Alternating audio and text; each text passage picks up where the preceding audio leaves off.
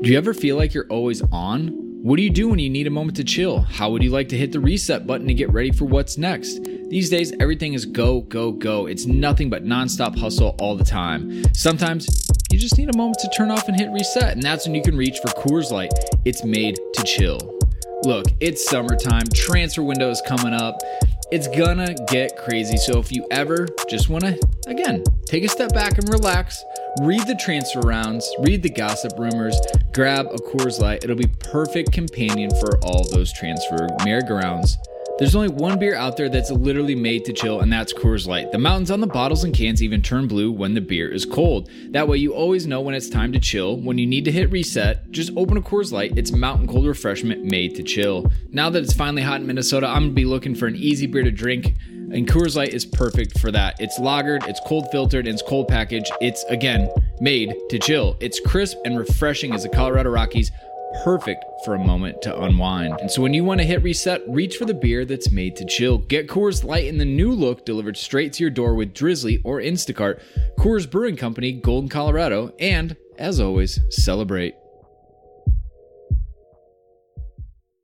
Guys at Chelsea, they're so approachable, and I think in a time where I was probably in my darkest place in terms of football, they're always very supportive, and you didn't feel basically embarrassed or anything if you needed a favour or asked them for anything. You're listening to the Kings Road Podcast, the pod that takes you on a journey exploring every facet of Chelsea Football Club, from the club's philosophy to why the club plays in Royal Blue, with your host, Joe Tweeds. Hello everyone, and welcome back for another stroll along the Kings Road. This is Joe Tweeds, and today we will continue our conversation with Chelsea Academy graduate Ruben Samut. Now, if you haven't listened to the first half of this conversation, I would probably recommend doing so to get the full context of what we've been talking about. And with that being said, I hope you enjoyed the second half of this conversation. Let's continue.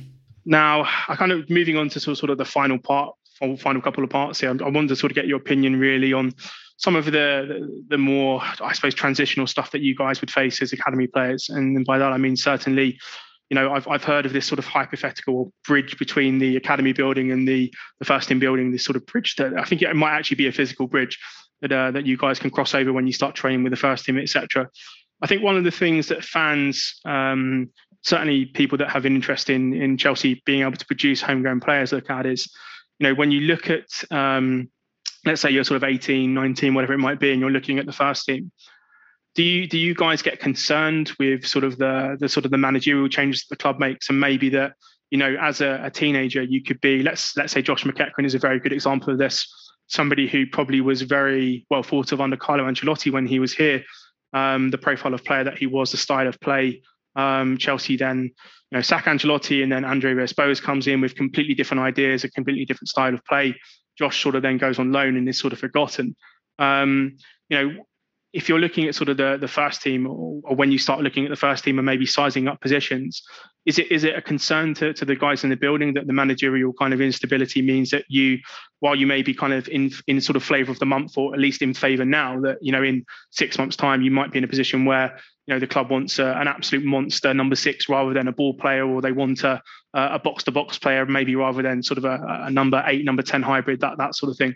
So the sort of, I suppose the thing I want to get into is that does the kind of the managerial merry-go-round that happens at the club, how does that sort of impact your kind of development and your kind of looking towards the first team? Is that something that you guys consider?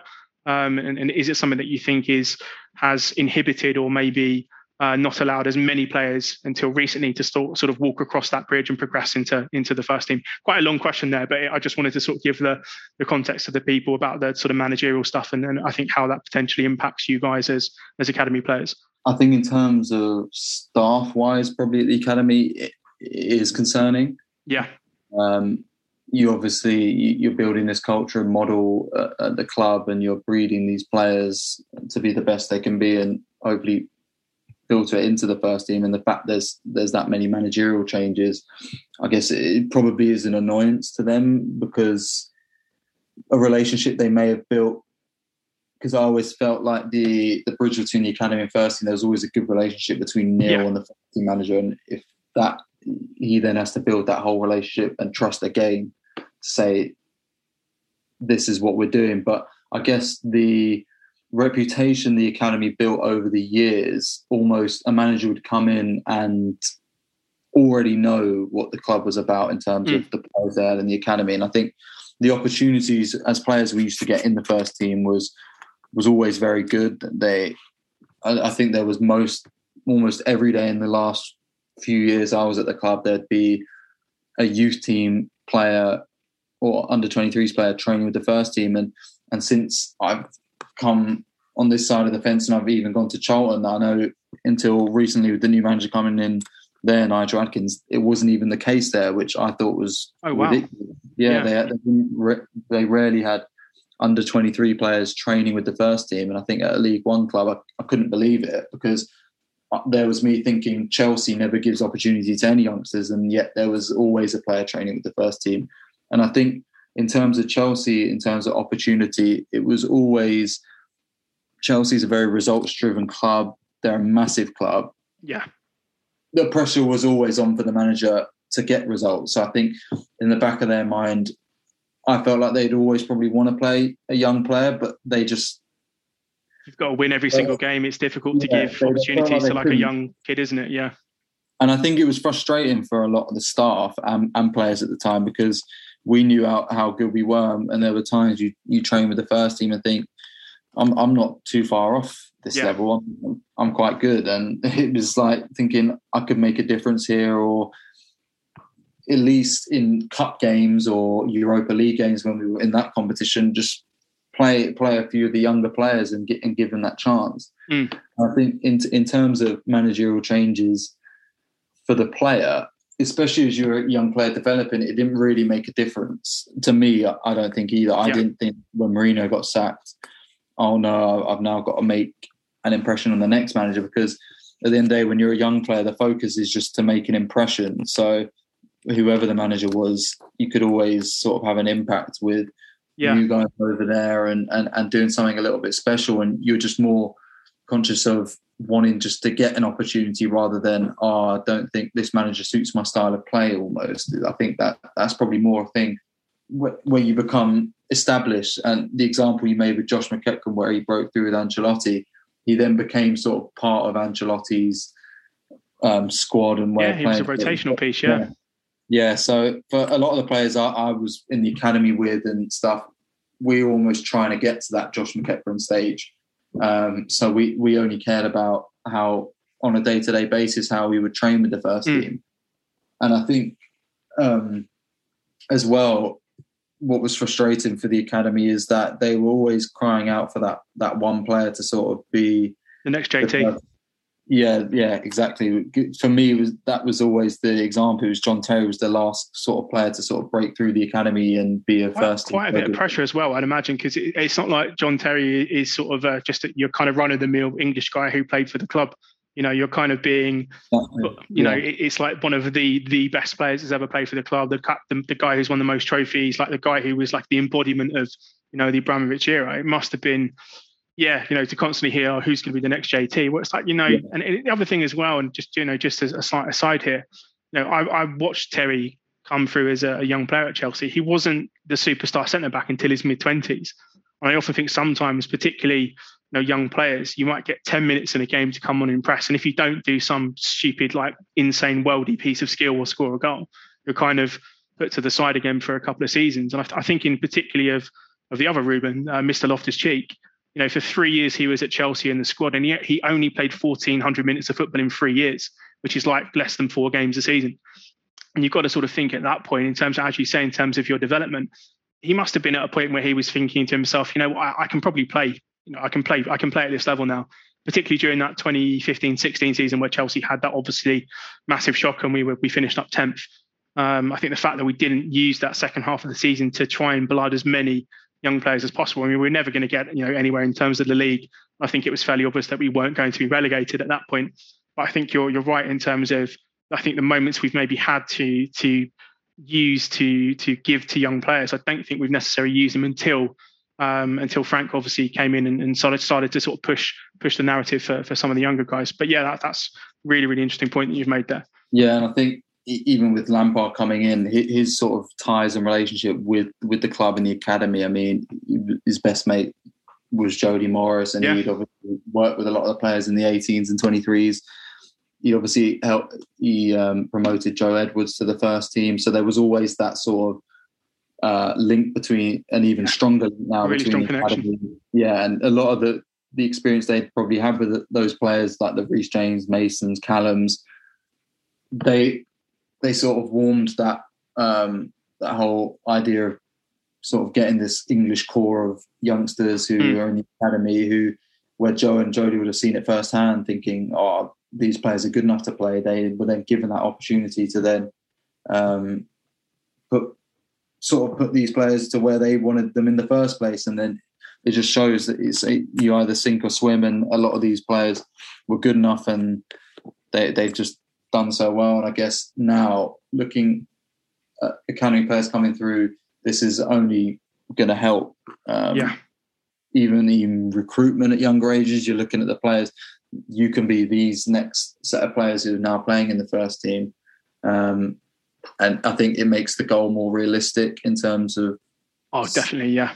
16s to 18-year-olds, you think, he's done it, why can't I do it? Why can't I be the next one? So I think this is it's an amazing thing that's happened for the academy, and I think they're going to be, again, rewarded in years to come, where there'll be more and more players who are getting handed their debuts and that kind of thing. A little bit of a tangent, but just that we're talking on sort of players coming back now. Is there anyone sort of out on loan at the moment that you think might be able to come back and have a similar impact to a Reece James, to a Mason Mount, to a Tammy, for example?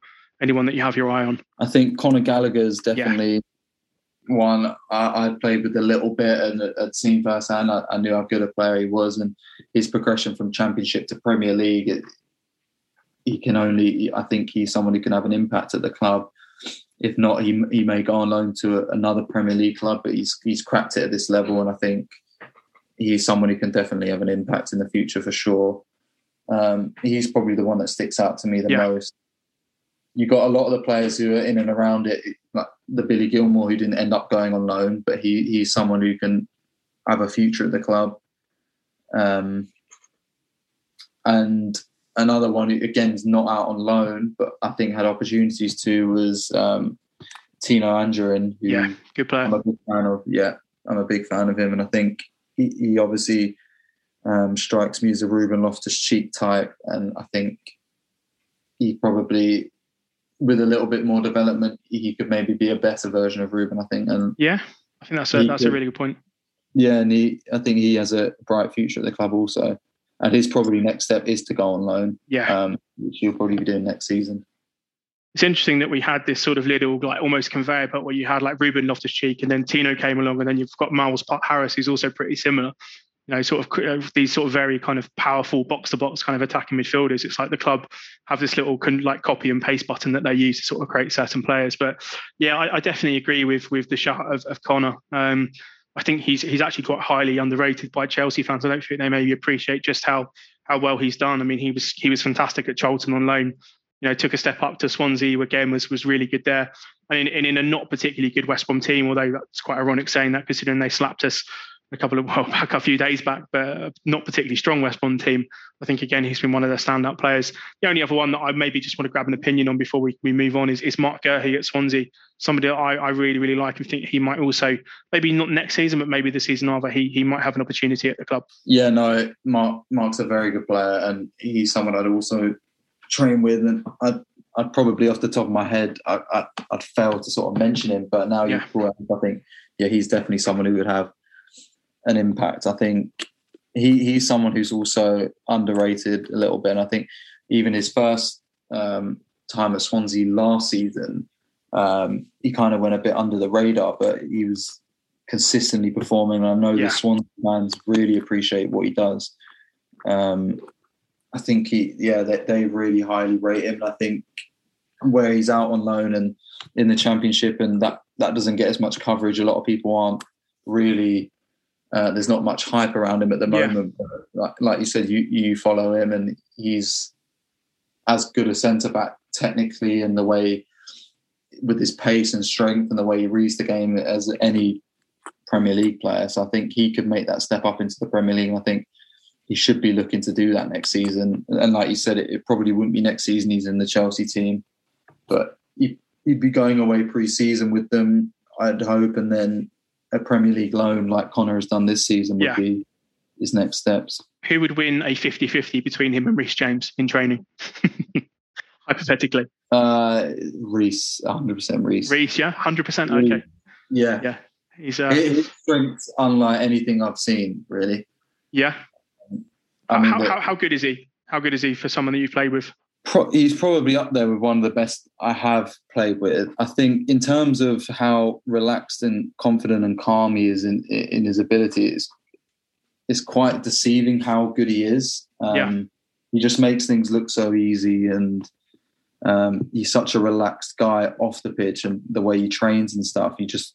He do things and you just think it's normal, but actually it's quite ridiculous what he's doing. And that was always the thing that was so cool about him. He just made things look easy, and it was just like it was nothing. But really, you're kind of there thinking, I'd never be able to do that. So yeah, he's definitely up there, one of the best. Where do you think his best position is?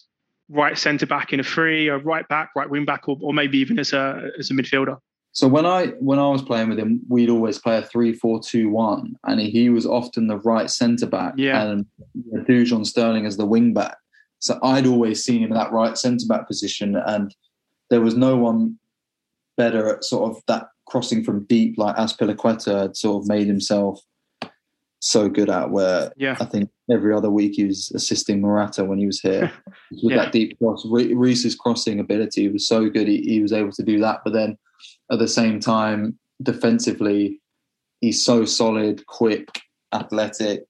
He obviously looks like he's maybe carrying a bit of weight, but he still moves so well, and he's obviously, like I said, so strong. And I don't think I've ever seen anyone get past him. He pocketed every winger he played against. So for me, I always see him in that position, but you see him in wing back, and he's equally as good because he's got the fitness and athleticism to get up and down, and he's got that crossing ability. So I think it's a difficult question, but I'd always see him as a right centre back. But I bet a lot of people now are saying his better position as a wing back. Yeah, it's an interesting one, because I kind of see not that Azpilicueta is coming to sort of the end of his Chelsea career, but if you think about, as you say, Reece's kind of technical ability on the ball, particularly his passing range and the ability to hit that diagonal from those areas. Seen Azpi get into some quite nice areas, 5-10 yards outside the box in sort of that inside right kind of position, that sort of half space. Would love to see sort of Reece being there a bit more often, but definitely I think he's playing well. I think he's been one of Chelsea's best players this season, but I have a massive academy bias, as you're probably understanding by now. But kicking it back to a little bit more towards some of the development stuff here. So just want to briefly kind of touch on how you kind of improved, or in terms of your training with the first team, when you trained there, how much of a benefit was it? How much did you improve as a player? How vital is it in terms of your development from being like a really good under 16 player to a guy who maybe is now sort of at the forefront of an FA Youth Cup team at 18? How has that sort of whole development process kind of work for you? And did you see the sort of benefits from playing with Chelsea's kind of first team players or training with them? Yeah, definitely. And I think where you are doing so well at 16 or youth team level, it's almost like it brings you back to earth. If you're then given, you think you're a certain player and you think you're doing everything right and you're the best, and then you end up going to the first team and then you're seeing the levels. And I think Chelsea probably use that as an exercise with some of the younger players who maybe they don't want to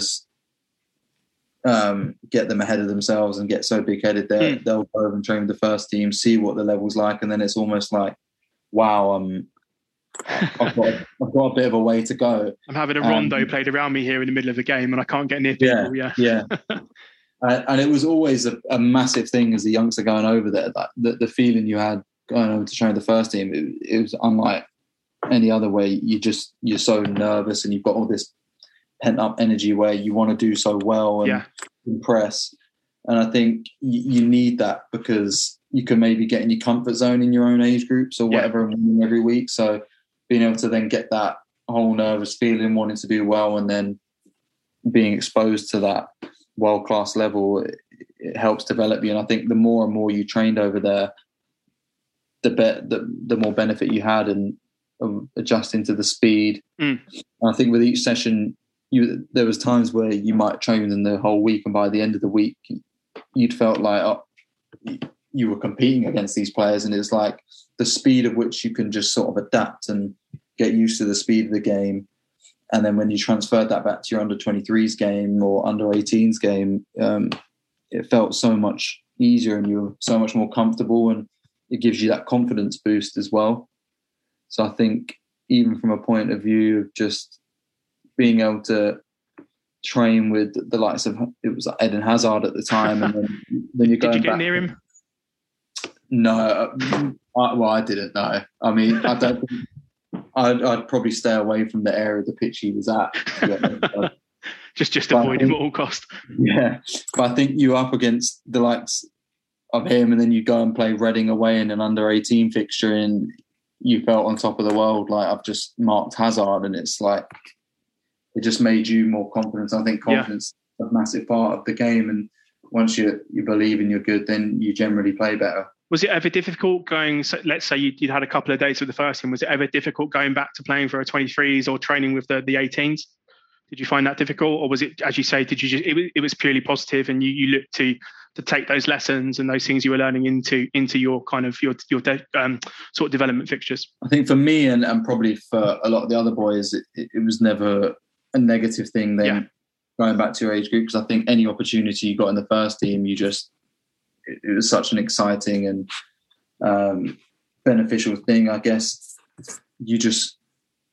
you then doing that and then going back to your age group, you just wanted to always be the best in your age group and just prove why you were then training with the first team. It was like, I didn't ever see anyone sort of sulking or thinking, oh, why am I playing with the 23s? I'll just be with the first team.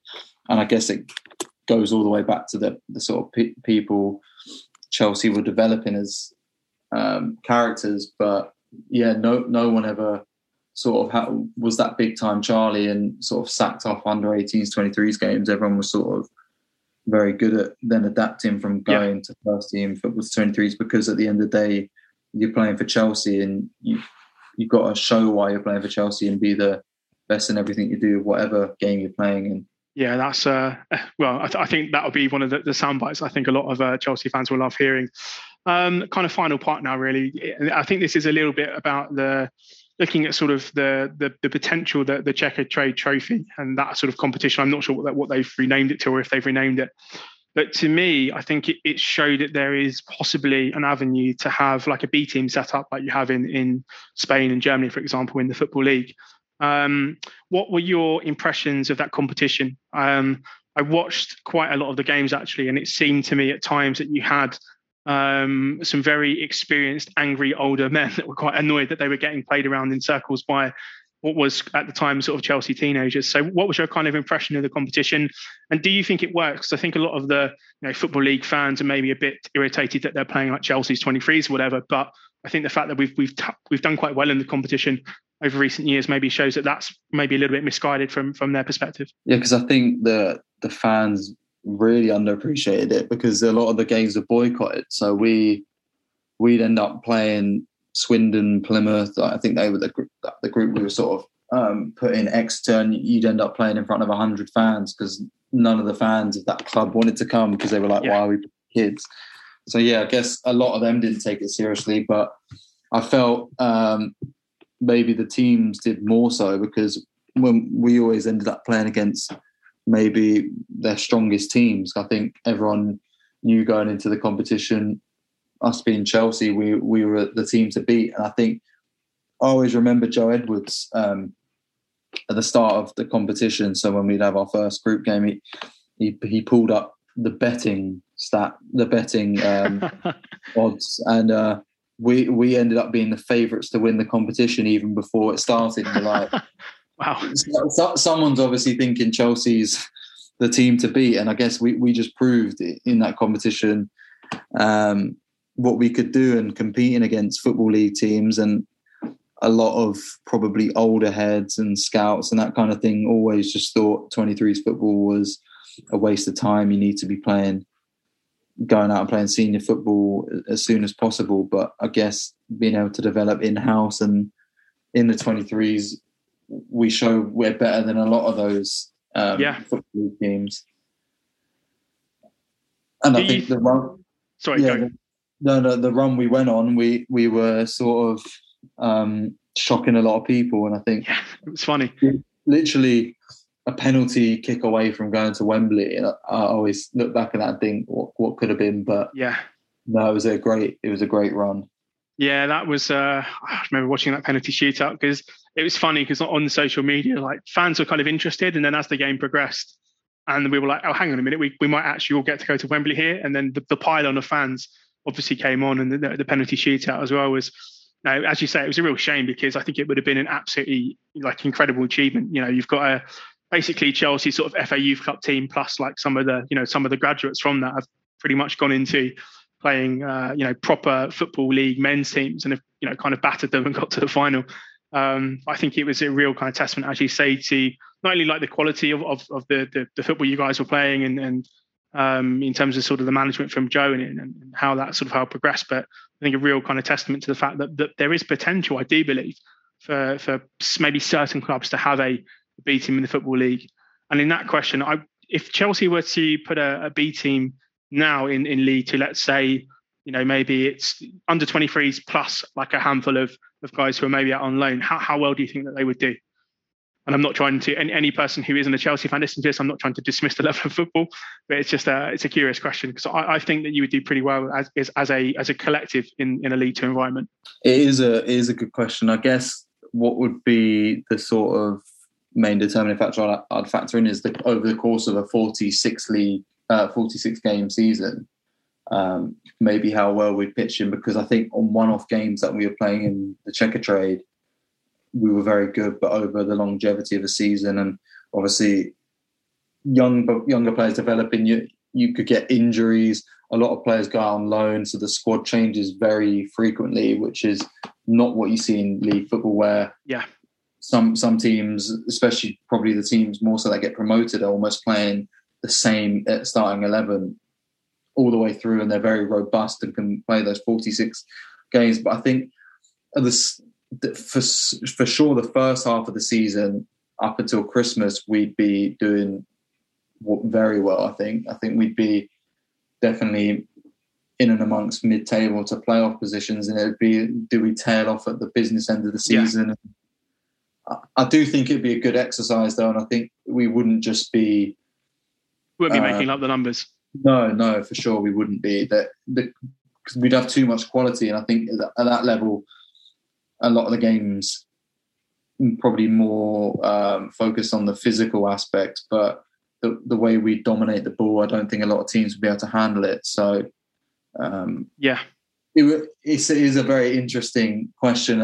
You could probably go on for ages about it because there's so many things to weigh up with it. But no, it does fascinate me, and I think if it was something that is to be developed in years to come, that I think it'd be a great exercise, and I think the benefits in the long run with what it could do for the national team. I mean, our national setup and the age groups at the moment are already doing amazing. But in terms of, like you said, the Spanish sides that who've got those B teams in the lower leagues, that you see how well they dominated nationally. I think it'd be the same in our case, where we've got younger players playing men's football at an early age, but still being developed in a Premier League environment and getting the benefits of the best coaching and best facilities as well. Yeah, that's something I would absolutely would definitely pay to see, because I think, as you say, the Checkatrade Trophy, that run really, I think, opened a lot of people's eyes to just how good some of these young players are. I think in some cases, the average age of the team, it was pretty much like an FA Youth Cup team at some points in terms of average age. And to see how good, as you say, technically good some of these players were, but then being able to cope with, as I say, like 30-year-old men trying to kick the absolute, 7 shades of whatever out of you because you're a Chelsea Academy player.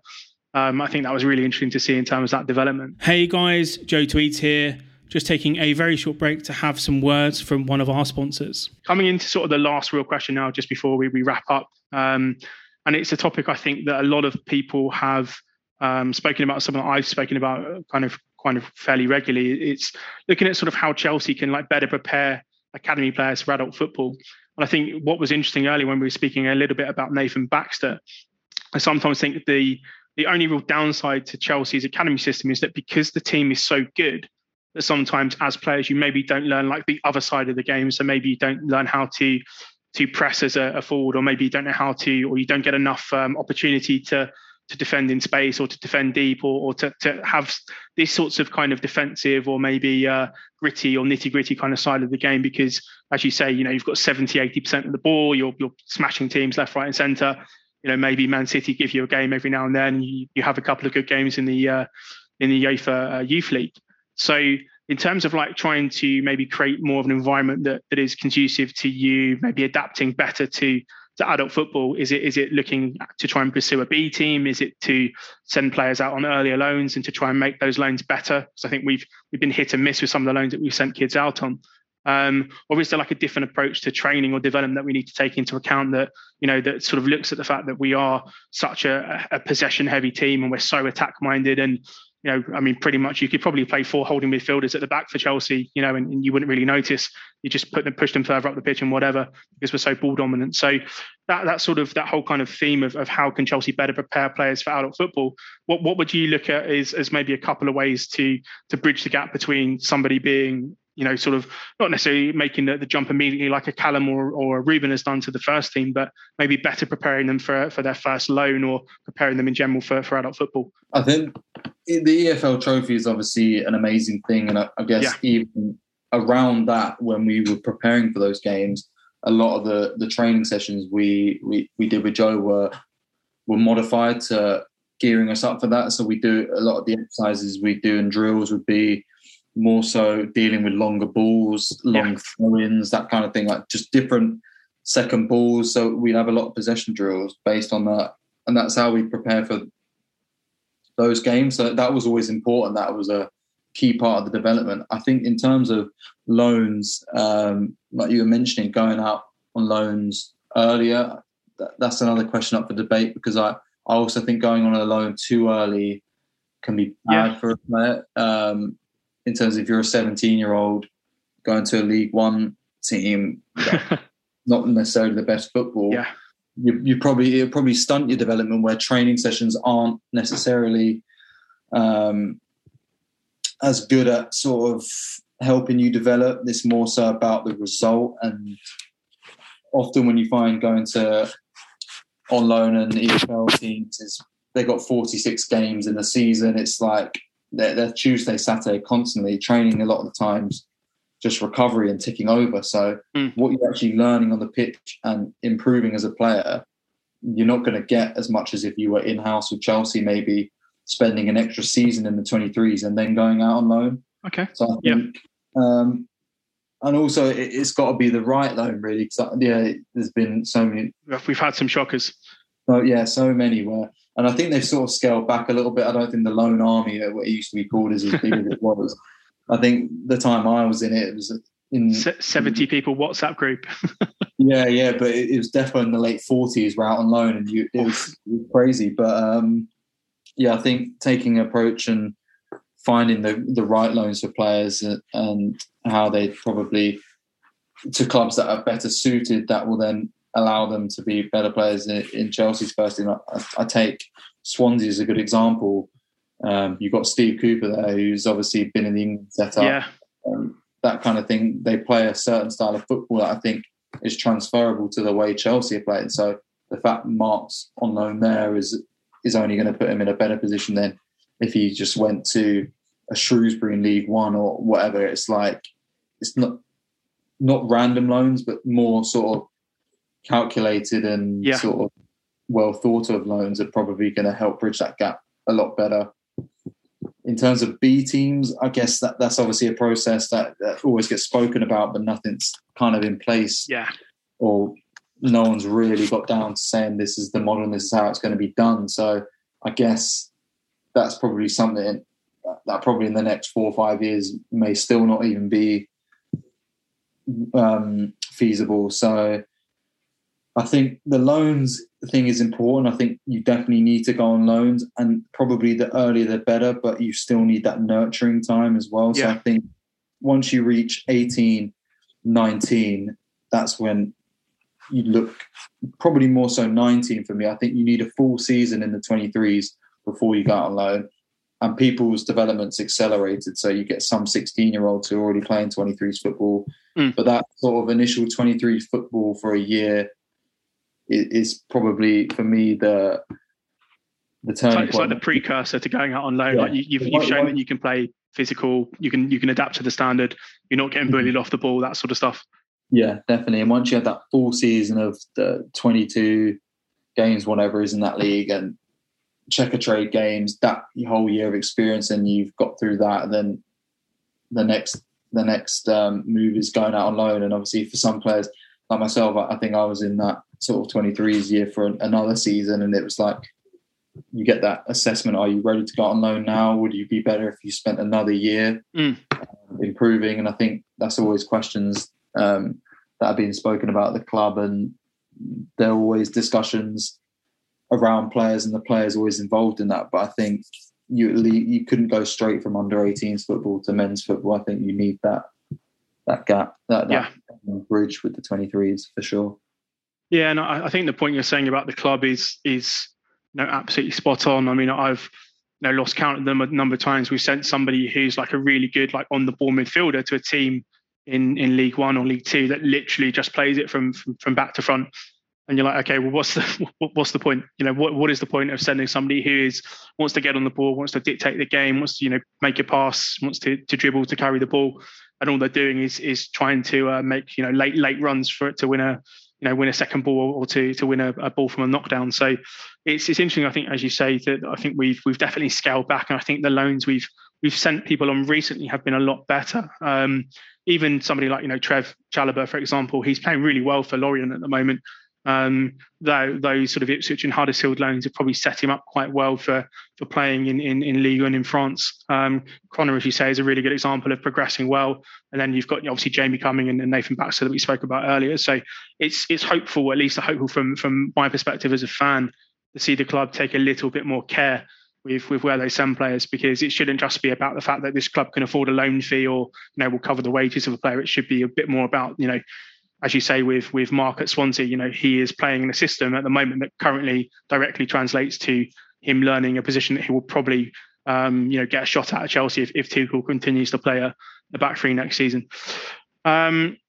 Finishing up now. So this is the last kind of portion now is going to be, and it's just something we touched on, we were speaking a little bit before the podcast started recording. It's something I hadn't really thought about, but I think again would be interesting just for people to kind of finish up, maybe hearing a little bit about Chelsea's kind of aftercare aftercare process after you leave the club, because it's not something I'd really considered. But I think from what you were saying, I think it's probably like something positive to end on before we kind of go into the little quick fire round to finish up. Yeah, so I think my experience of it, the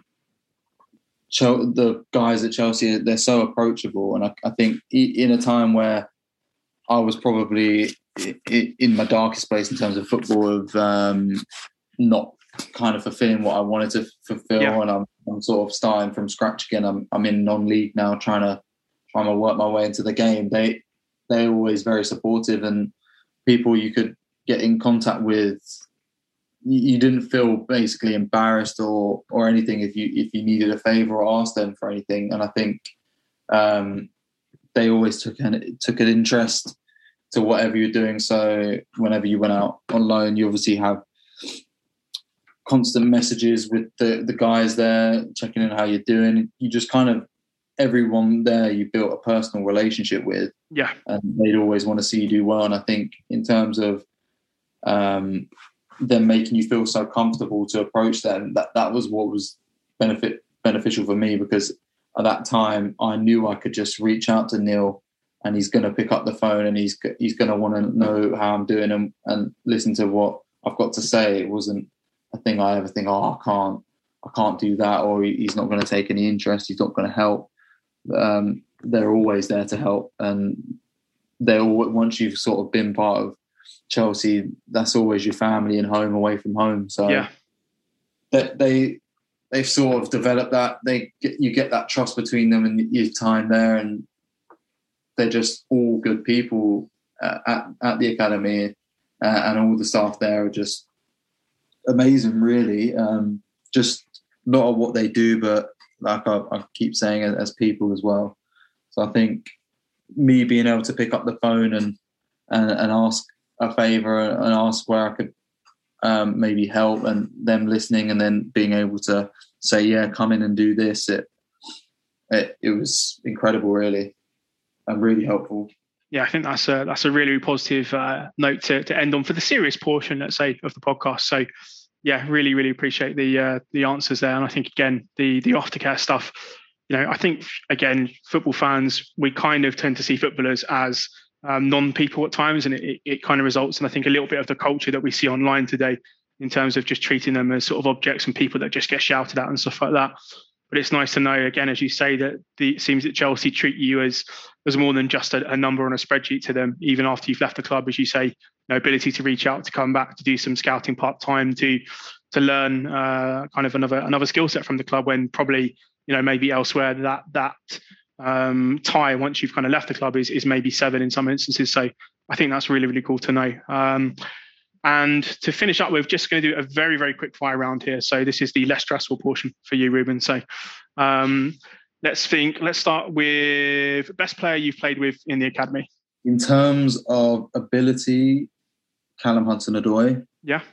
In terms of all-round player, work ethic, Mason Mount. Interesting. Good shout, sir. I probably would agree on both from what I've seen. Now, I'm thinking more potentially when you've moved over and trained with the first team, but best player that you've played with in like a first team context, and best player you've played against in a training context. Best player I've played with, I'd have to say Eden Hazard. It's quite an easy one. Yeah, he wouldn't be against, because I've never been directly against him. Yeah. But against... Play against Fabregas in training? I have played against Fabregas, but he was very good. He was probably coming towards the end of his career. Yeah.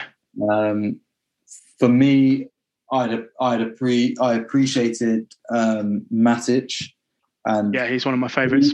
He was in sort of smaller possessions, he wasn't your man, but in big areas, he was very difficult to play against. I don't think you could get near him in terms of, he was almost like a praying mantis with his arm.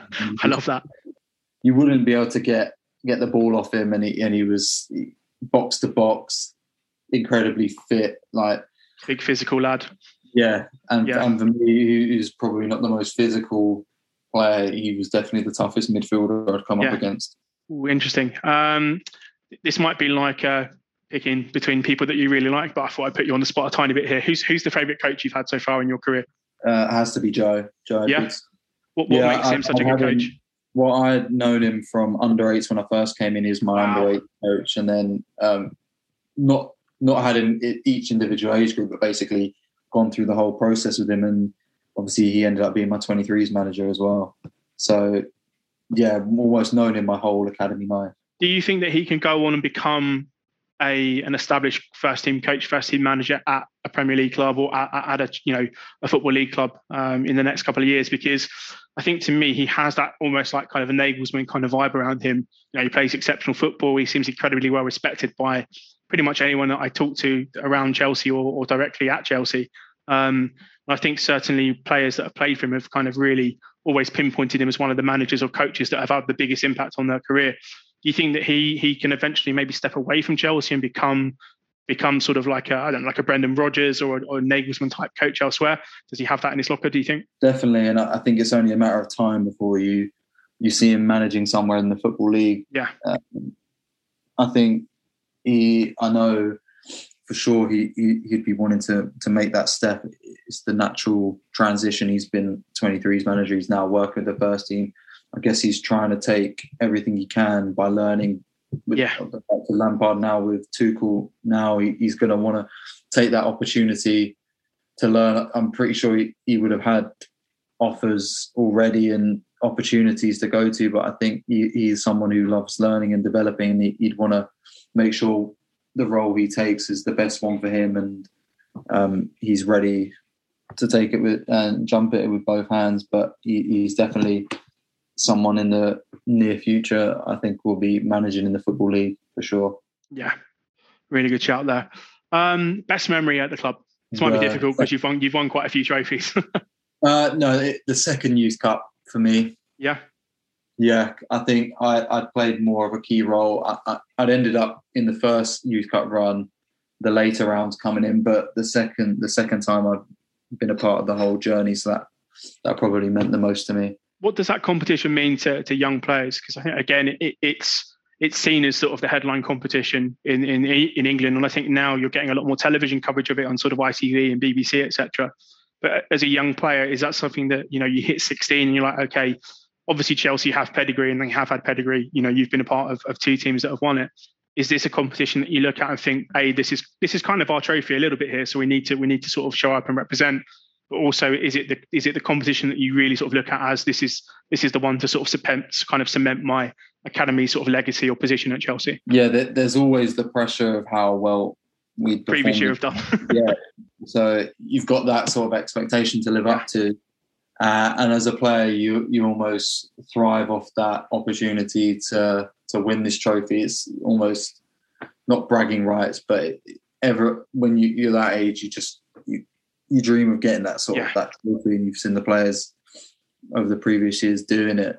So I think it is a massive thing for the club, and I know the staff there take it very seriously. And at the time, this is probably going to come out that they just got knocked out of the Youth Cup against Everton. I think that's a massive upset, and it's not something that they take lightly. Where we do so well in this competition, it's almost we expect to do well every year. So it was a bit of a shocker, and I'm sure there's going to be a lot of people who are a little bit disappointed, but it just goes to show how much the competition sort of means to the players and the club at Chelsea, and that they're always going to be doing well in it. Yeah, I mean, today was the first time that I've actually seen an academy side come to play Chelsea and play them as if they're like a first team. Like they've actually come and like defended and sat back and not really tried to play football. And I appreciate that, teams play different ways and there's no one set way to play. But I think the one thing I've always enjoyed about the Youth Cup is that pretty much, everyone comes to play and tries to express themselves and tries to come and win and be positive. And it feels like certainly watching the game, we've kind of made 2 errors and been punished twice. And Everton have been very, very kind of defensively minded and have kind of almost sort of strangled a little bit the life out of the game. So, I mean, that's certainly something that I've not seen happen. Maybe it's, going forward, it's going to be the new approach that we see. Teams coming to play Chelsea and playing like a back five and, 4 across the middle, etc. But yeah, very, very, very disappointing, I think, for the club. But again, hopefully some of those players will learn from that and come back next season. Final 3 from me. So a little bit of a nod to your scouting hat and a little bit, I suppose, in terms of your position group as well. So what is like one trait, skill, ability, whatever you want to use, that you think a modern central midfielder in today's game cannot live without? Probably something as basic as, I think when you get to first team level for sure, is the technical abilities there and that kind of thing. So I guess the thing that makes players stand out from the rest is almost their fitness and ability to cover a lot of distance and be at high intensity for longer periods of the game. Because if you're able to be producing moments of quality in the 90th minute where others are flagging 60, you're already at an advantage. And as long as you're the fitter player on the pitch, the sort of better position you're in. And I know a lot of managers, especially working with the manager at Charlton and stuff, they appreciate someone who can run and has that mobility and ability to last the 90 minutes and 40, like I said before, 46 league games in a season. They need that fitness. So if you've got that, then you're halfway there winning that midfield battle. So that'd be the thing. Important thing I think midfielders definitely need in this day and age. Yeah, you touched on, I think, the couple of things I was trying to look for is certainly, as you say, kind of mobility and agility. The way sort of teams are kind of built now, particularly you see a lot of this kind of double six, double pivot stuff. So I suppose a lot of the traits you're looking at here is obviously capacity, maybe to play box to box, but I suppose also to kind of defend sideline to sideline in some capacity. You almost have to own like a half of the pitch. So yeah, I definitely agree with the assessment there. Second to last question: what piece of advice would you, or that you know now, or that you think is true now, would you have given yourself at like 15, 16? Probably not to be so hard on myself. I think I was always a perfectionist, and I took maybe comments, and I was always a bit harsh on myself in terms of if I had played so well. But I think as long as you believe in yourself and have confidence every time you walk out on the pitch, and I think maybe I thought stuff that was happening that was out of my control. Yeah. So I think just going out, enjoying football and being confident and not overthinking would be my advice to myself. When you talk about comments, is that something that you're talking about from people internally, or are you talking about going on like social media and somebody like saying, Ruben's been terrible today, for example? Were you paying attention to social media at that point in your career? Was it not really sort of a consideration at that point in time? No, not really social media, but more so, it probably wasn't, it was never internally the coaches, but sort of projection in terms of if it was someone who said, particularly for me, it was stages where I wanted to go on loan and getting feedback from clubs and stuff. I might have been said to be not big enough or not physical enough, and then kind of thinking that kind of affected me in probably a negative way, because I was that sort of invested in myself. I wanted to get to that point. And once I realised this is going to be difficult because I've not got something out of my control completely, what I looked like physically, it was sort of being detrimental to my circumstances. So I think just sort of letting that affect me negatively. So just overthinking, just making sure you believe in yourself really, and because if you don't believe in yourself, then who else will believe in you? That's always the message. It's interesting you say that about the physicality. It's because you're not sort of built like Michael Essien, it's you can't play in the Football League. It always does amuse me, stuff like that. But I think that's a really, really good point to raise.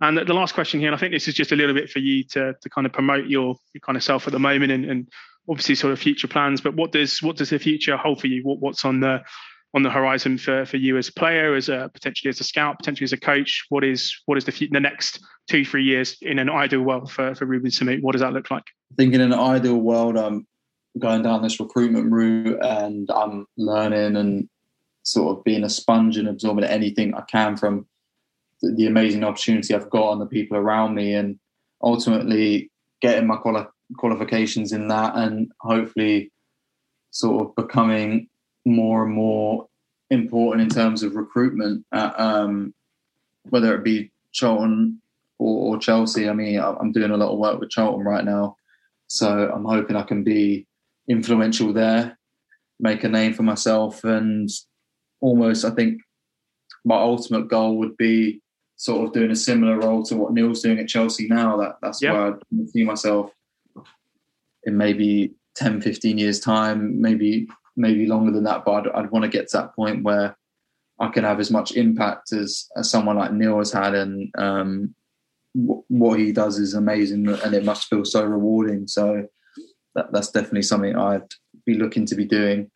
In terms of football, I'm not too sure. I mean, whether I keep playing or not is another thing I need to kind of decide, but I'm really enjoying what I'm doing at the moment. I think I've got a lot of focus and desire to do well in that. Yeah, I think the one thing that will remain open is if we ever have a Chelsea fans tournament, you've got an open invitation to come down as my ringer and play midfield for us. So that would definitely be fun. Just bring as many friends down as possible. We just want to win. We don't care how fair it is. We just want to win the tournament. So that'd be really cool. Just to round up here, mate. I think this has been absolutely fascinating to listen to you to talk through this, and sincerely appreciate the time. I know that this has been quite a long one to chat about, but massively appreciate your time here, and hopefully I think people listening will have learned an awful lot about the sort of process of Chelsea's academy, how it can be potentially improved, what sort of things are happening, from kind of various age groups and stuff like that. So massively appreciate your time, and thank you for coming on. No, thank you for having me. I've really enjoyed chatting, and like you said, I hope this is beneficial to any listener that's listening to this, and hopefully I've helped them in some way, and they've got a bit of an insight to what it may have been like at the academy, which is probably stuff that's not really spoken about. But no, it's been really good to talk to you. Yeah, thanks again, mate. And listeners, I'll catch you in a bit. Hello, everyone. And that concludes our 2-part special. I want to give a massive, massive shout out to Ruben here. The amount of time he gave me, I think the insights that he provided, the consideration, I think the intelligence with which he answered questions was personally something I found fascinating when talking to him. And hopefully, again, in the future, I'll have another opportunity to have him on the pod and we can chat some slightly different topics. But thank you again to Ruben. If you want to follow him on any socials, he is Ruben_Samut. Really, really nice guy. Super, interesting, knows his football inside out. And I think hopefully in terms of his football career going forward, it would be nice, I think, once the COVID sort of restrictions are out of place, I think he's more than good enough to be playing league football again, and who knows where he will go after that. But check him out. Obviously playing for Dulwich Hamlet at the moment, but I do think that his future will be back in the Football League at some point. But fascinating guy. The scouting journey that he's been on, trying to keep himself busy during the pandemic, I think is a really interesting angle that a professional footballer has taken. And just again, to thank him for his time for giving 2 hours to me for this episode. So to the listeners, thank you again. Hopefully this is another conversation that you found interesting. I think this is something that I will hopefully be able to do more often, is try and grab people from within the game to talk about certain topics that are related to Chelsea. I think this is going to be one of those things which I look back on, and hopefully it's the start of a good series of conversations with people within the game. Now, with that being said, take care, and I'll see you next time for another stroll along the King's Road.